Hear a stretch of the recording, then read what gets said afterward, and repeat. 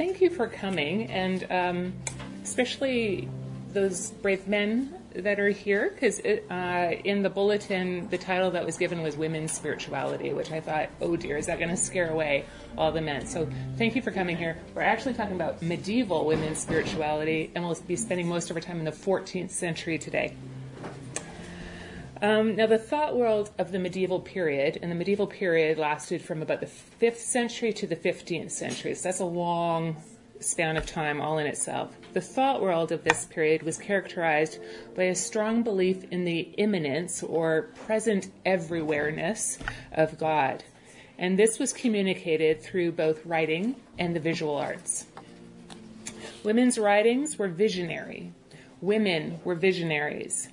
And so consider the image behind me here, which shows the 12th century German abbess Hildegard of Bingen receiving a vision.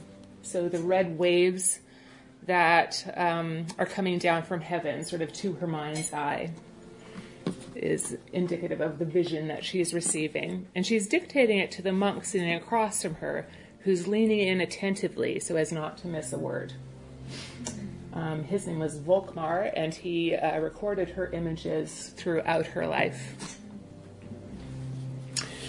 In their writings, women often depicted very vivid visual scenes, and visual artists in the medieval period and since have rendered such scenes in various media, some of which I'm going to draw on today.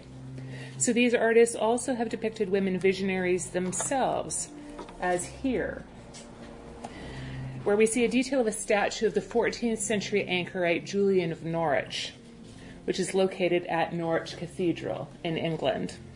In her eyes, the artist has beautifully depicted Julian as visionary. Perhaps caught at the moment she received one of her 16 revelations or showings of divine love.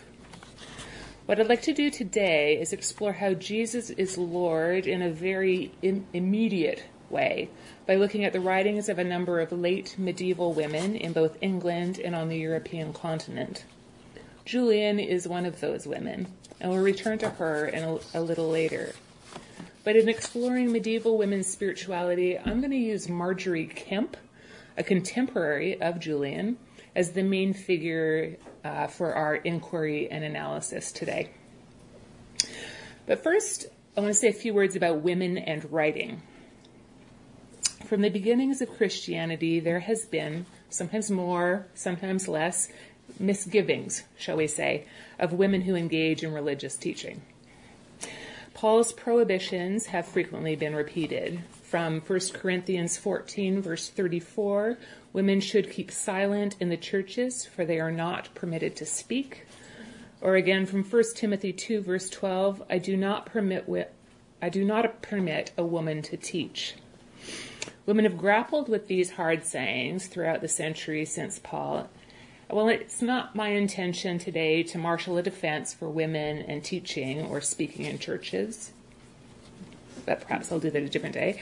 I do want to draw our attention to the creativity of historical women in finding ways to circumvent these kinds of prohibitions, particularly in their writings. So in 18th century England, and this is 18th century, this is kind of my other century. I live in the 21st century and the 18th century.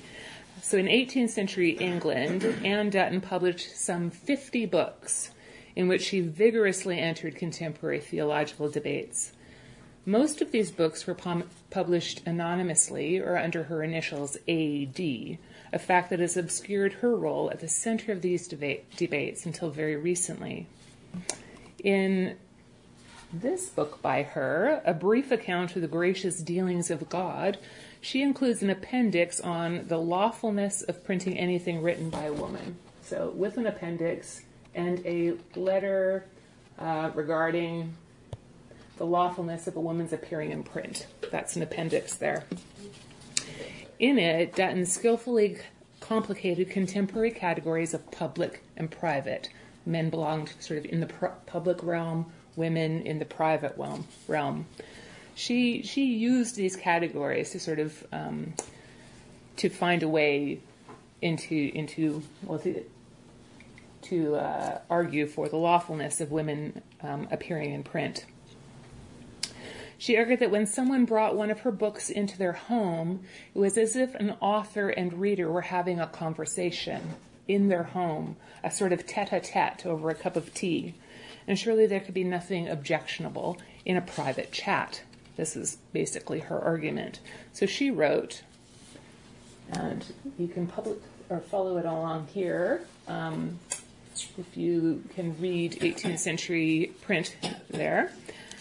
For though what is printed is published to the world, and the instruction thereby given is in this regard public, and that it is presented to everyone's view, yet it is private with respect to the church. Books are not read, and the instruction by them given in the public assembly of the saints, but visit every one, and converse with them in their own private houses. And therefore the teaching or instruction thereby given is private, and of no other consideration than that of writing a private letter to a friend or having private conference, that is, conversation with him. So in the medieval world, many women claimed the right to speak because they were visionaries, granted certain visions by God.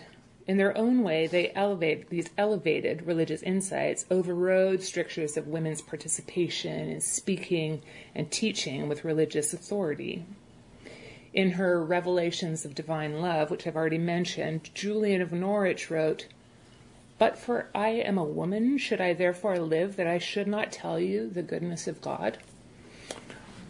Which I think is quite a lovely quote. But for I am a woman, should I not therefore live that I should tell you the goodness of God?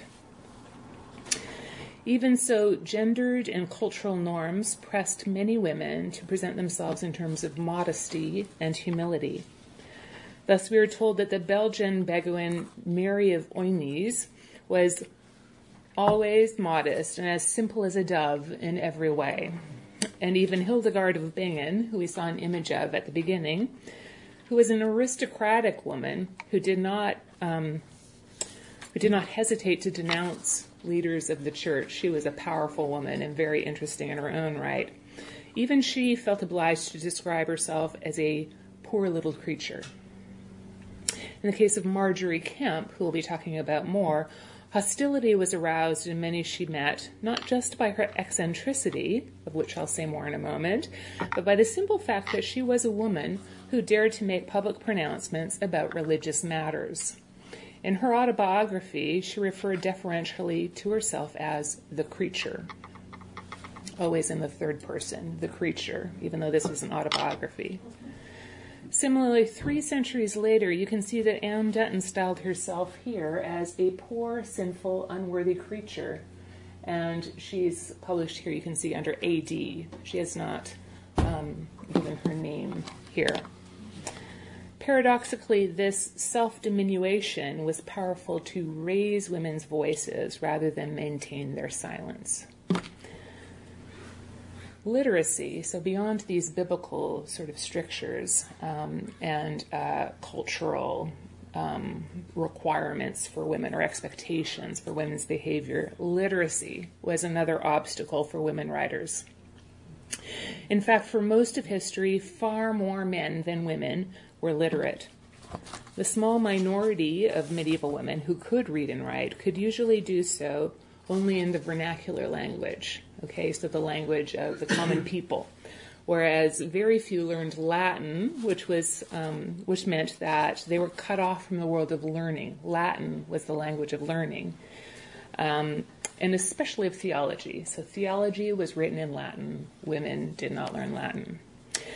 This put women at a great disadvantage, but in another way, this could also be an advantage to them. Women could be more individual. They were more original, sometimes very peculiar, as we'll see, and they could think in ways that were not bound by the rigid logic of scholasticism, which was being taught in the universities at the time, with its emphasis on reasoning, always reasoning. And they were more often left alone to do so. They could kind of make up their own rules as they went along. Now, before the invention of the printing press in the 15th century, the survival and diffusion of texts were dependent on a few people and local circumstances. Which women became well known and widely read depended not just on the value and interest of what they thought and experienced, but on which male clerics admired them and whether the women's teachings and ways of life were what the contemporary church wanted to encourage. However, though the church could be very effective at promoting the works of women it approved, it could not always control the writing of such people as Marguerite Porete, who is seen here. Porete was a French-speaking author of The Mirror of Simple Souls, a book about God's love. After refusing to recant her views or remove her book from circulation, she was burned at the stake for heresy. One of her crimes was writing the book in Old French rather than Latin. Our access to women in the medieval period is almost always through men. Even texts that are certainly written by the woman herself owe their continued existence to a male scribe. And some exist because of a succession of men, okay? So here, Elizabeth of Spalbeek, who is here on the left, had first to be recognized as peculiarly holy by senior churchmen in her area. At the bishop's request, a local abbot, who was also her cousin, became her protector. This man did not just provide for her care. Elizabeth was an actor rather than a writer, which is very interesting in the period, and she regularly enacted a religious drama that her reverend cousin presented to admiring visitors. He was selecting and interpreting her behavior as he did so. This Reverend Abbot was with us during everything which I have described and was our informant and reliable expounder of the Virgin's words.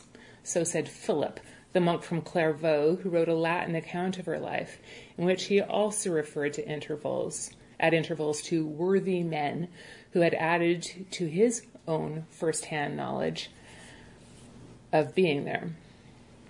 Before a medieval Englishwoman could read this account of Elizabeth's life, an unknown English cleric had to translate Philip's Latin, sometimes having trouble understanding it and cutting selectively as he went along. Okay, so there is a succession of men who've been interpreting, cutting, selecting, and coming up with eventually the text that comes to us today. But I said I would spend the bulk of my time providing a deeper exploration of the life and writings of Margery Kempe. This is a stained glass depiction of Margery. It's imaginative, not actually an image from the period. But this is what Margery might have looked like here.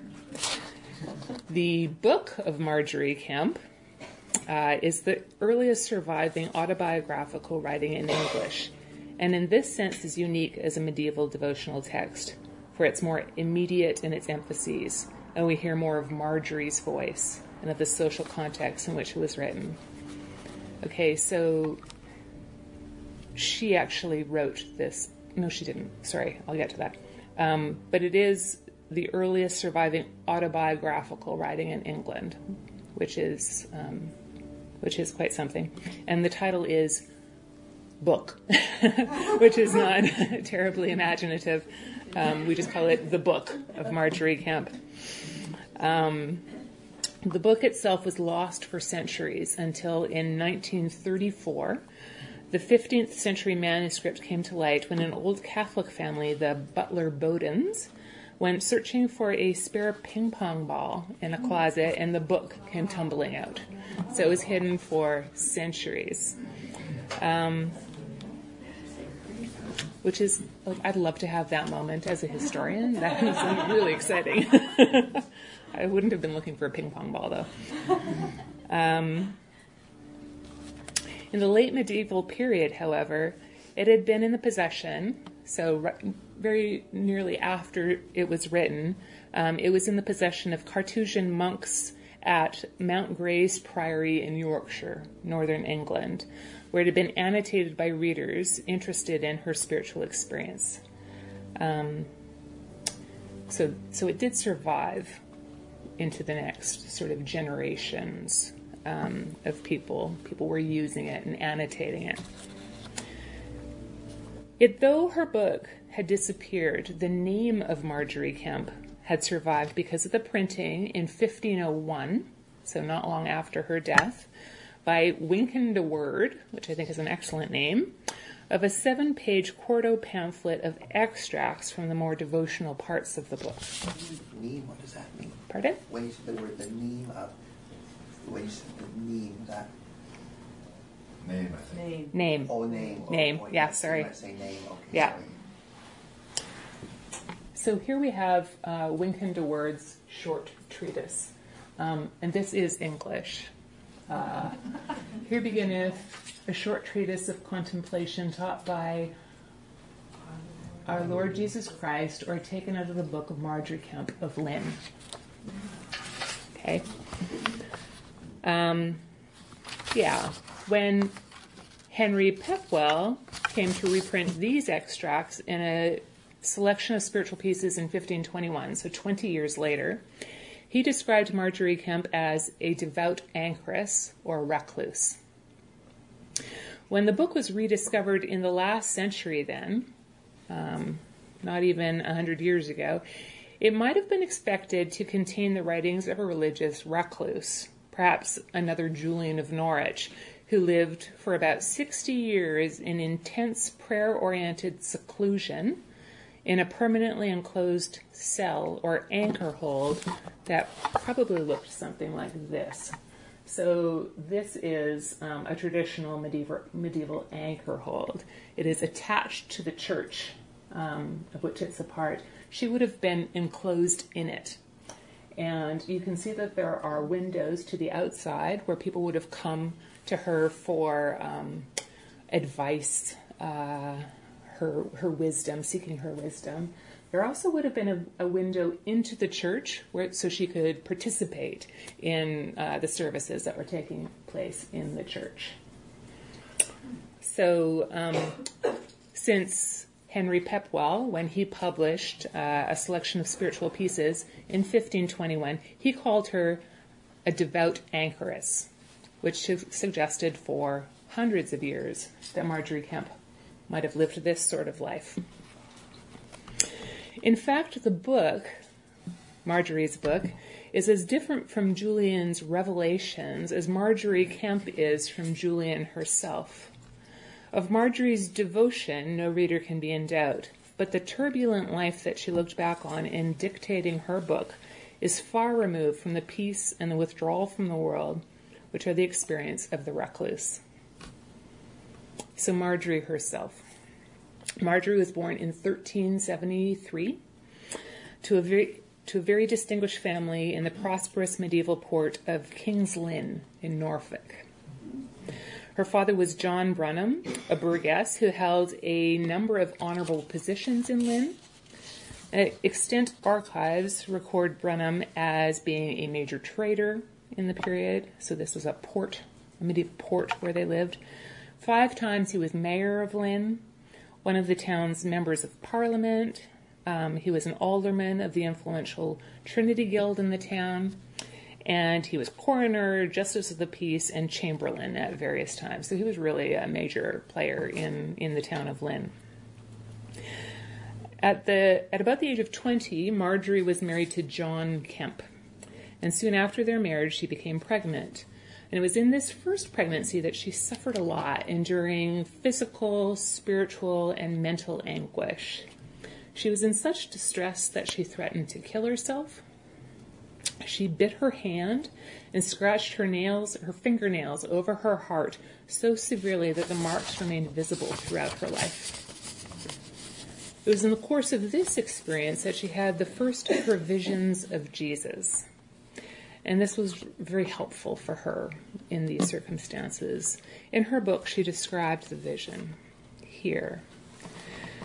Then one day, as she lay by herself and her keepers were not with her, our merciful Lord Jesus, or Christ Jesus, ever to be trusted, worshipped be his name, never forsaking his servant in time of need, appeared to his creature who had forsaken him, in the likeness of a man, the most seemly, most beauteous, and most amiable that ever might be seen with man's eye, clad in a mantle of purple silk, sitting upon her bedside, looking upon her with so blessed a countenance that she was strengthened in all her spirits. And he said to her these words, "Daughter, why have you forsaken me, and I never forsook you?" So this is a very physical Christ. Comforted and encouraged her. He was sitting on the edge of her bed as she suffered. She was rescued by this vision of Christ. It restored her senses, bringing her back to herself. It was a climactic conversion experience for her. From this time, some of what are to prove Marjorie's most persistent traits begin to appear. Her frequent sobbing and weeping. And we're talking very loud sobbing and weeping. People knew when she was weeping. And her continual thinking and talking about heaven. Those who knew her before this intensification of her spiritual desires, they were confused, and they quite logically asked her, "Why do you talk so of the joy that is in heaven? You don't know it, and you haven't been there any more than we have," which seems quite logical. At this stage, too, Marjorie recorded how Jesus entered into conversation with her during her meditations, conversations that continue throughout the book. So you can actually read the back and forth of these conversations in her book. After these early episodes of her post-conversion experience, the book records Marjorie's desire to live a life of chastity. Her husband objected. But in time, an agreement to live chastely, though married, was formalized in a vow. This was in her 40th year, so she was 40 years old, and after 20 years of marriage, Marjorie had given birth to 14 children. Wow. And she may very well have endured other pregnancies besides this. The reason married women in this period sometimes sought lives of celibacy, she was not the only one who did this, is often interpreted in terms of asceticism and sexual renunciation, and how through history some people have viewed a life of celibacy as a holier kind of life in which one could direct greater attention and devotion to God. So this is a common kind of interpretation of the celibate life throughout history. However, I would suggest that in a world before birth control, in a world where every pregnancy presented the very real possibility of death, there may have been reasons other than the spiritual that suggested to Marjorie and other women that a celibate life was indeed a better life. So, it's probably a combination of reasons, but the physical is certainly, I would think, one thing that she would have considered. So Marjorie now entered on a life of pilgrimage, and she traveled to meet and converse with the spiritually minded wherever she went. On these travels, she met with frequent criticism, detraction, and even threats. At Canterbury, she was chased by a crowd threatening to burn her as a Lollard. And I'll tell you in a moment what this means. This was the first occurrence of an accusation that would recur and bring many trials throughout her life, despite Marjorie's evident orthodoxy in her devotion to the sacrament, frequent confession, fasting, pilgrimages, and holy images, all of which were questioned by the Lollards. So orthodoxy in this case is to the Catholic Church. This is before the Reformation. Okay?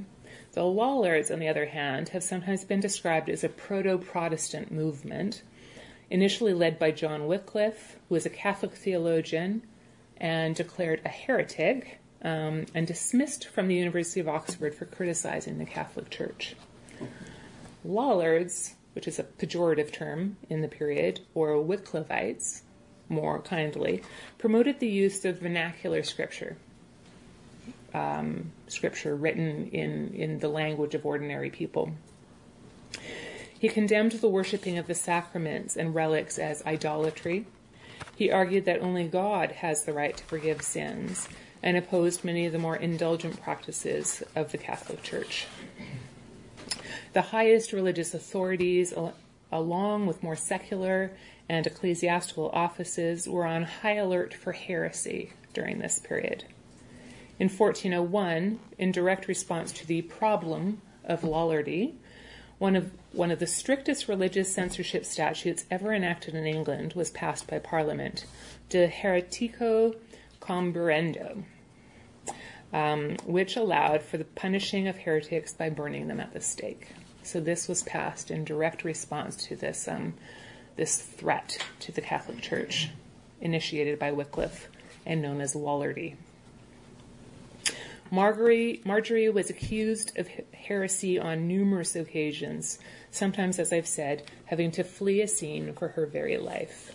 Her convictions were very costly. Marjorie's foreign pilgrimages took her far beyond the horizons of Lynn, to the Holy Land, to Assisi and Rome, and to Santiago de Compostela in the 14th century. And a lot of this would have been on foot. If few travelers can have had less to say about the experience of traveling than Marjorie, we hear only of the visions and meditations experienced during her visits to these holy places. Women were particularly active in the late medieval explosion of interest in traveling to the holy sites of Christendom. So there were a lot of pilgrims on the road during the late medieval period. To read in some of the surviving memoirs of these late medieval travelers to the Holy Land, of all the fuss, the commotion, the claustrophobic crowding and lack of privacy or security on the pilgrim galleys sailing from Venice to Jaffa. And then to remember that Marjorie Kemp described almost nothing of what struck contemporary travelers as so memorably difficult and so nervously absorbing, is to register how utterly Marjorie's memory excluded almost everything but what she saw as the spiritually significant side of life. The conspicuous behavior of this woman, who was dressed all in white, a married woman with 14 children, adopting a persona of virginity by wearing white, her weeping and crying out, her telling people about her visions and pointing out their sins, in front of crowds, quite publicly. She had no problem doing this. Predictably enough, this attracted criticism. Yet Marjorie saw it as persecution endured for Christ's sake, and such treatment became, by its very repetitiousness, not so much a threat as a cumulative confirmation of the rightness of her own path. This is how she interpreted it. So I like this image of Marjorie weeping on pilgrimage, where you can kind of read the reactions of her fellow travelers in their faces. This very smartly dressed woman is backing up, like this is not at all how we do things. And this person in the background is like, face palm. Marjorie Kemp, that's the one. This is Marjorie right here. All the yeah, hair. yeah. She's crying. She's wearing white. It's very crowded, you can see, and there are actually stories in her book of she would join a group on pilgrimage and they would abandon her. Sometimes they would just sneak off ahead. Her husband joined her on pilgrimage on various occasions, and he also would just kind of disappear when things got a little tricky for Marjorie. And then he just, rejoined the crowd a bit later. So she was certainly she wasn't quietly going along with the crowd by any means. On returning home, her travels through England were complicated by a series of arrests and examinations as a heretic. At Leicester, the mayor showed great animus against her as a suspected Lollard. While in custody, she thought the steward of Leicester was going to rape her. Her examination before the abbot of Leicester, however, only revealed the orthodoxy of belief that she shows throughout her book, and she was eventually able to leave. She proceeded to York, where she again was summoned to explain herself, this time before the archbishop, who likewise found her orthodox, but ordered her out of his diocese. When about to crossed the Humber on her way south, she was again arrested as a Lollard and once again brought before the Archbishop, who soon let her go on the condition that she proceeded to London to gain an authorizing letter from the new Archbishop of Canterbury. The scene of Marjorie's life and book from this point now settled in Lynn and its environs, and was much occupied with the mixture of hostility and support that she received on account of her weeping and crying. As ever, Marjorie recalled the cares of this world alongside her visions and her conversations with Jesus, which came more and more to dominate the latter chapters of the book. In a series of passion meditations, Marjorie imagined herself present at the events of the first Easter, from the betrayal of Christ through to the resurrection. And not only present, but actively involved as the busy and solicitous handmaid of Mary. No rounded conclusion to the book is offered.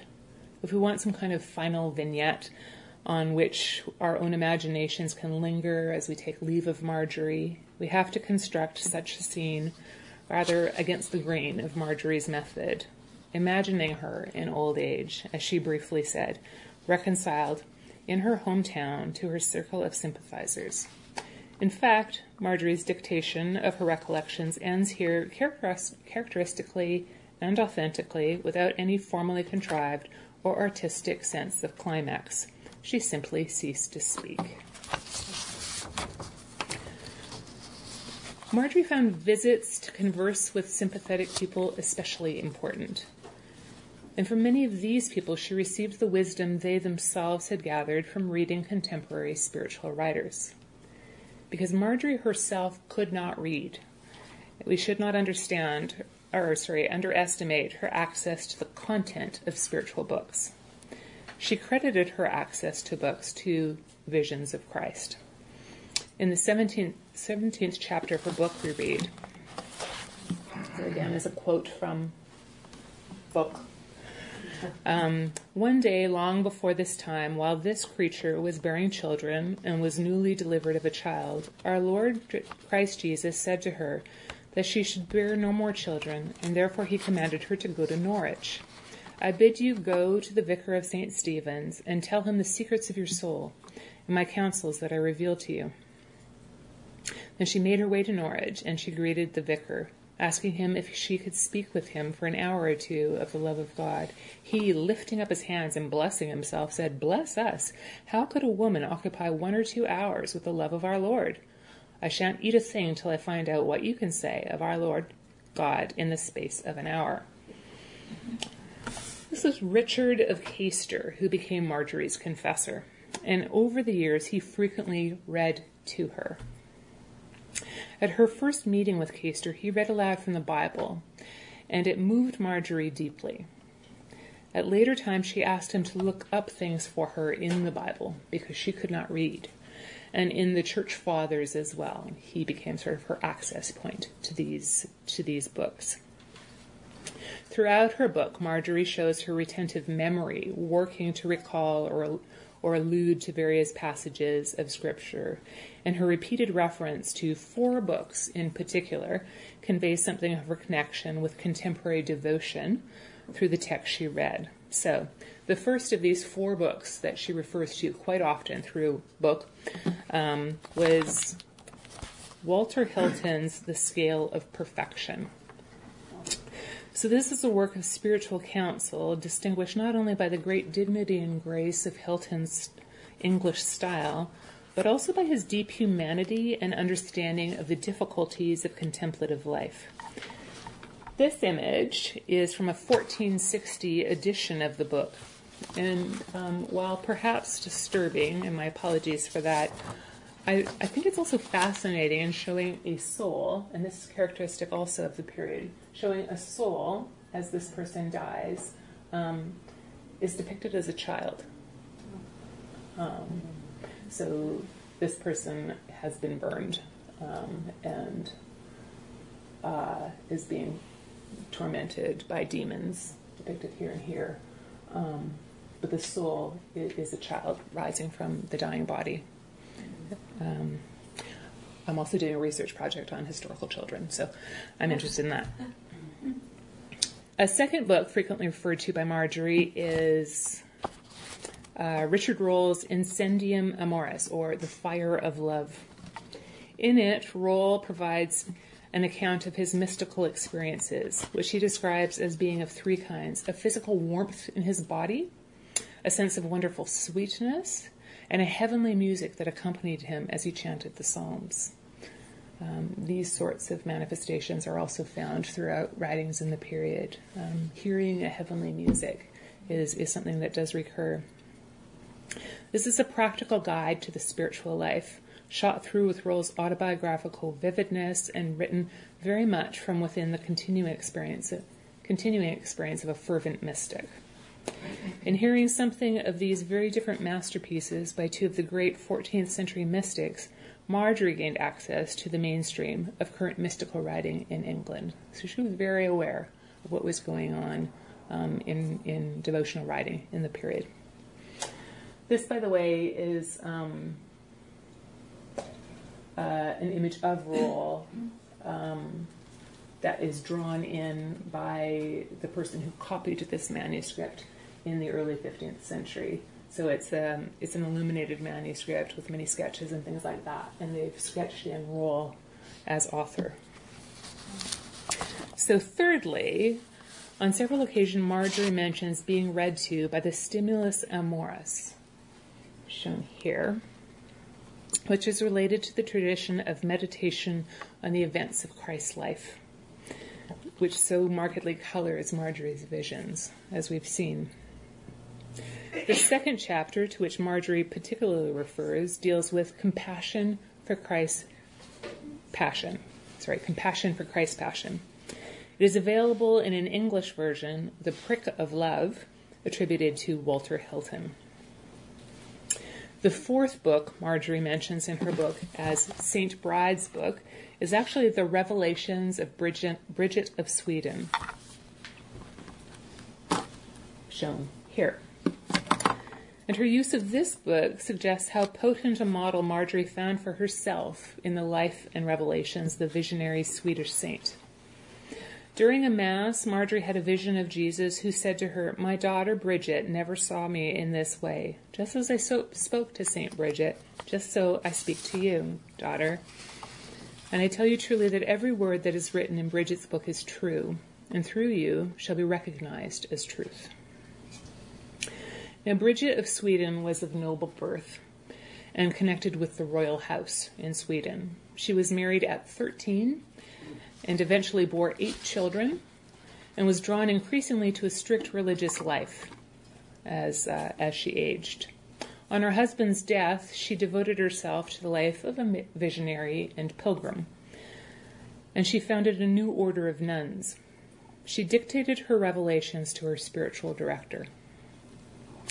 In 1349, she made a pilgrimage to Rome, where she stayed for the rest of her life, making a pilgrimage to the Holy Land in 1371 at Christ's command.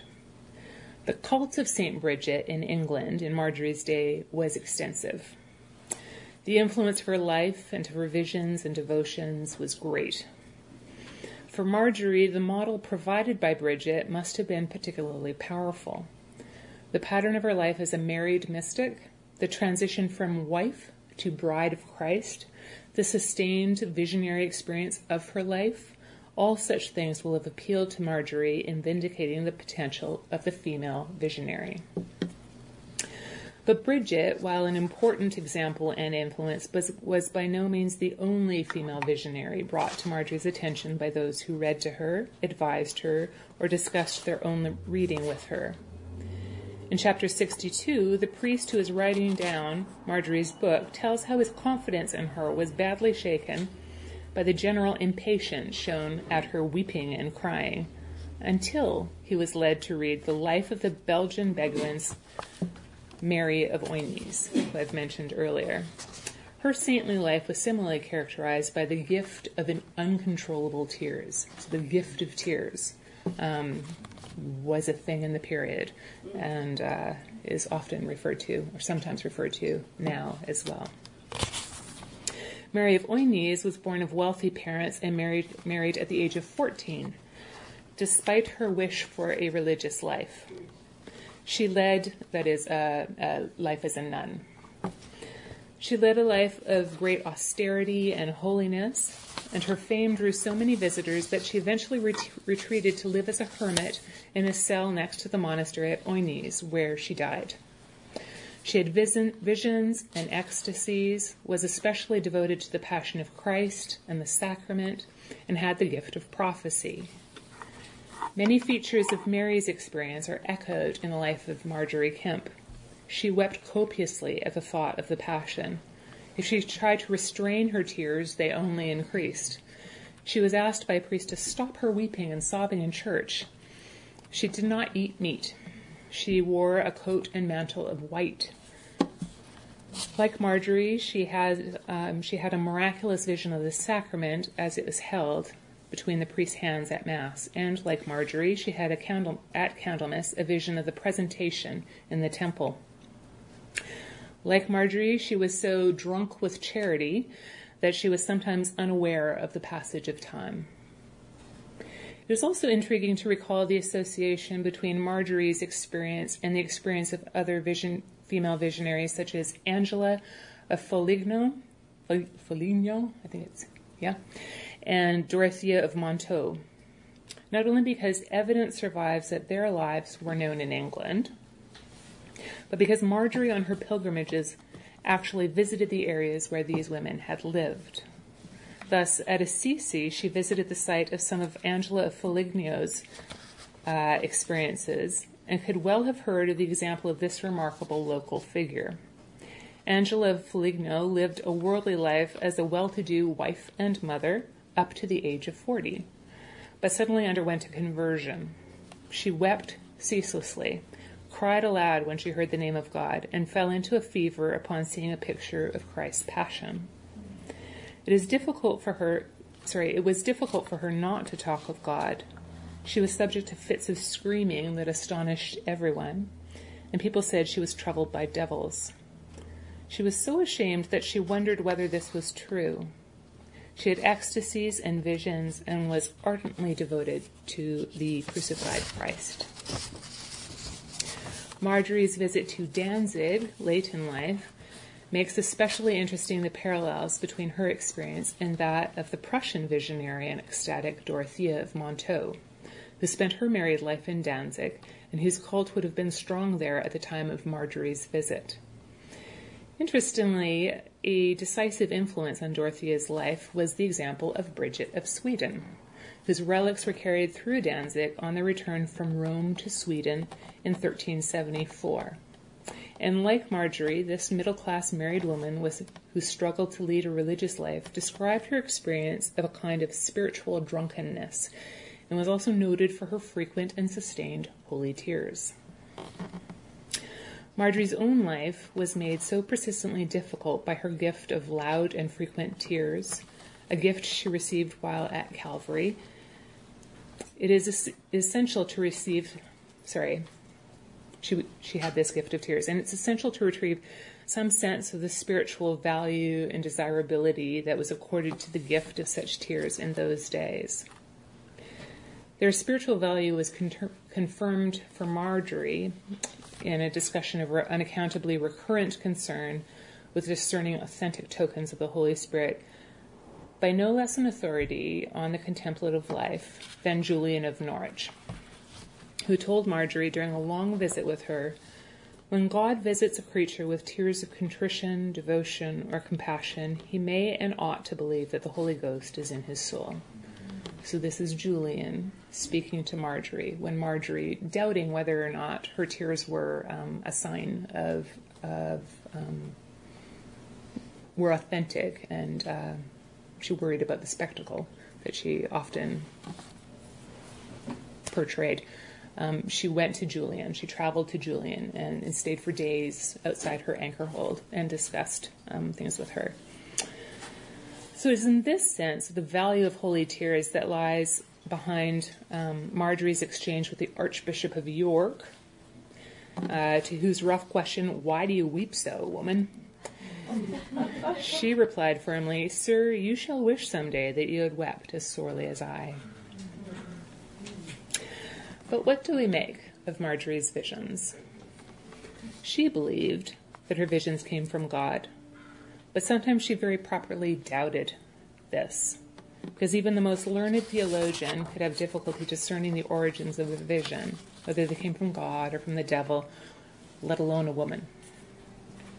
And this is what makes women's visions problematic, because of all the stereotypical ideas about their intellectual capabilities and moral failings. Women had the sense that they really wouldn't be capable of discerning the origins of a vision.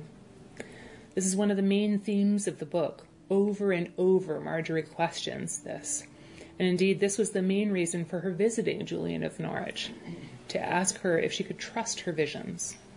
Julian assured her they were from God.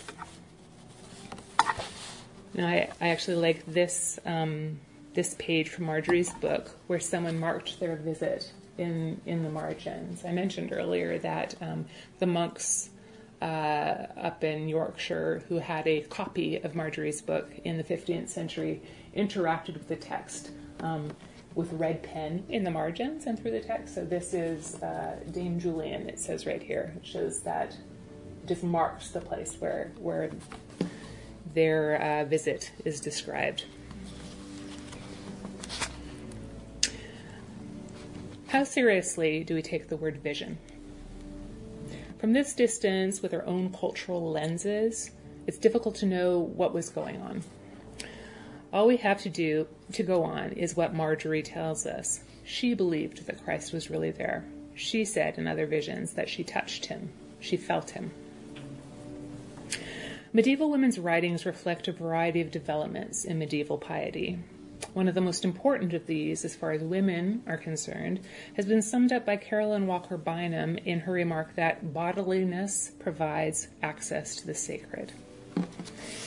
In the course of the medieval period, there was a general shift in emphasis toward God's humanity, God inhabiting a suffering human body, culminating in the mutilation of that body in the Passion and Crucifixion. Christ's pain and the blood and water that flowed from his wounds were the means by which it was possible for human beings to be saved. Given that medieval thought associated masculinity with mind and spirit, and femininity with body, women, for all their inferiority and subordination, could be felt to have a special connection with Jesus in his passion, and through their bodies they could hope to have special access to the sacredness associated with his body. This is the train of thought that underlies the intense focus on the bodies of holy women in the text of the Douce manuscript, where the lives of 3 holy women are composed by distinguished ecclesiastics.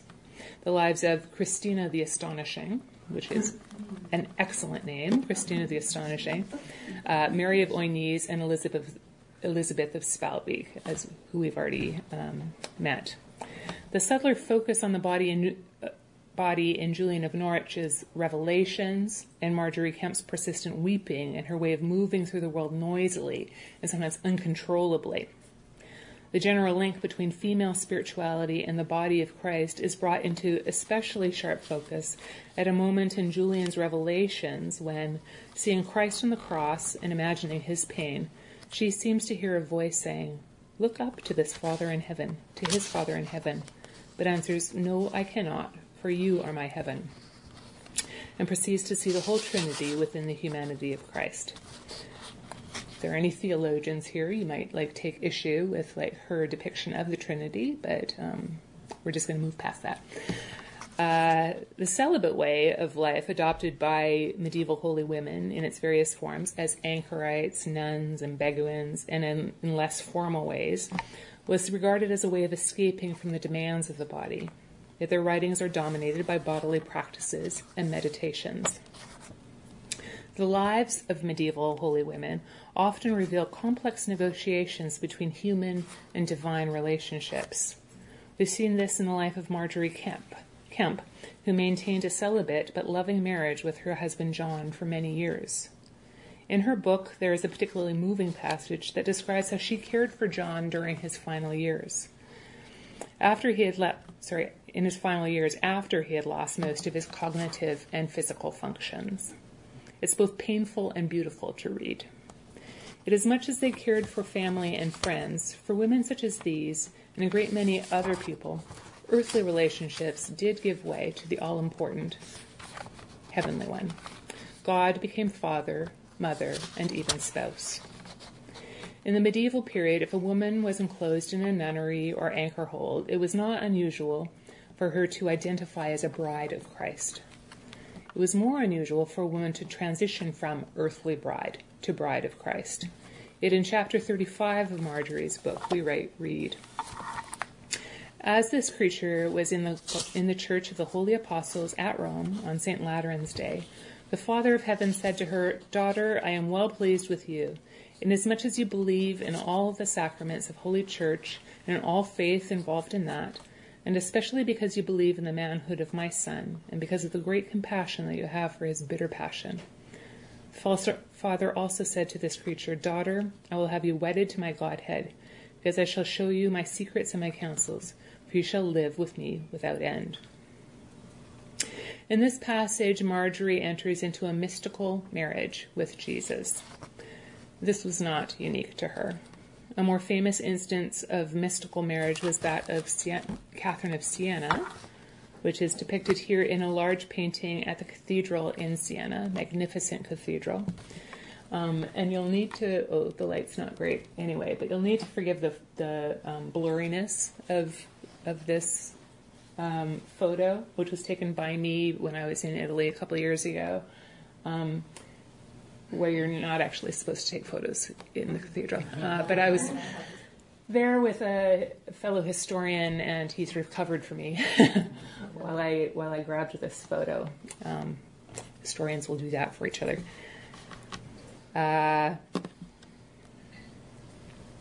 So you can see here, you can see Jesus putting a ring on Catherine's finger. So this depicts a mystical marriage.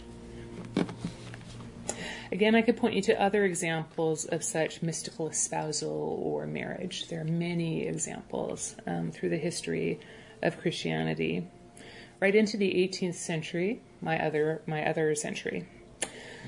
Such a relationship speaks eloquently of medieval women's experience of Jesus as immanent. There is much to wonder about in the life and book of Marjorie Kemp, as in the writings of other late medieval women. There is much that reads uncomfortably to our 21st century ears. And I think there is something beautiful and important in her experience of Jesus as immanent, very real and present to us in our own sufferings, rather than remote, wholly transcendent, detached from human concerns. When Marjorie was imprisoned in Beverley in 1417, as she lay in bed at night in a state of trepidation, she heard with her bodily ears a loud voice calling, "Marjorie." She awoke in fear. Such a manifestation was not part of her usual contemplative experience, but Christ, in her words, everywhere present, soon spoke to her in her soul in a familiar and comforting way. Thank you.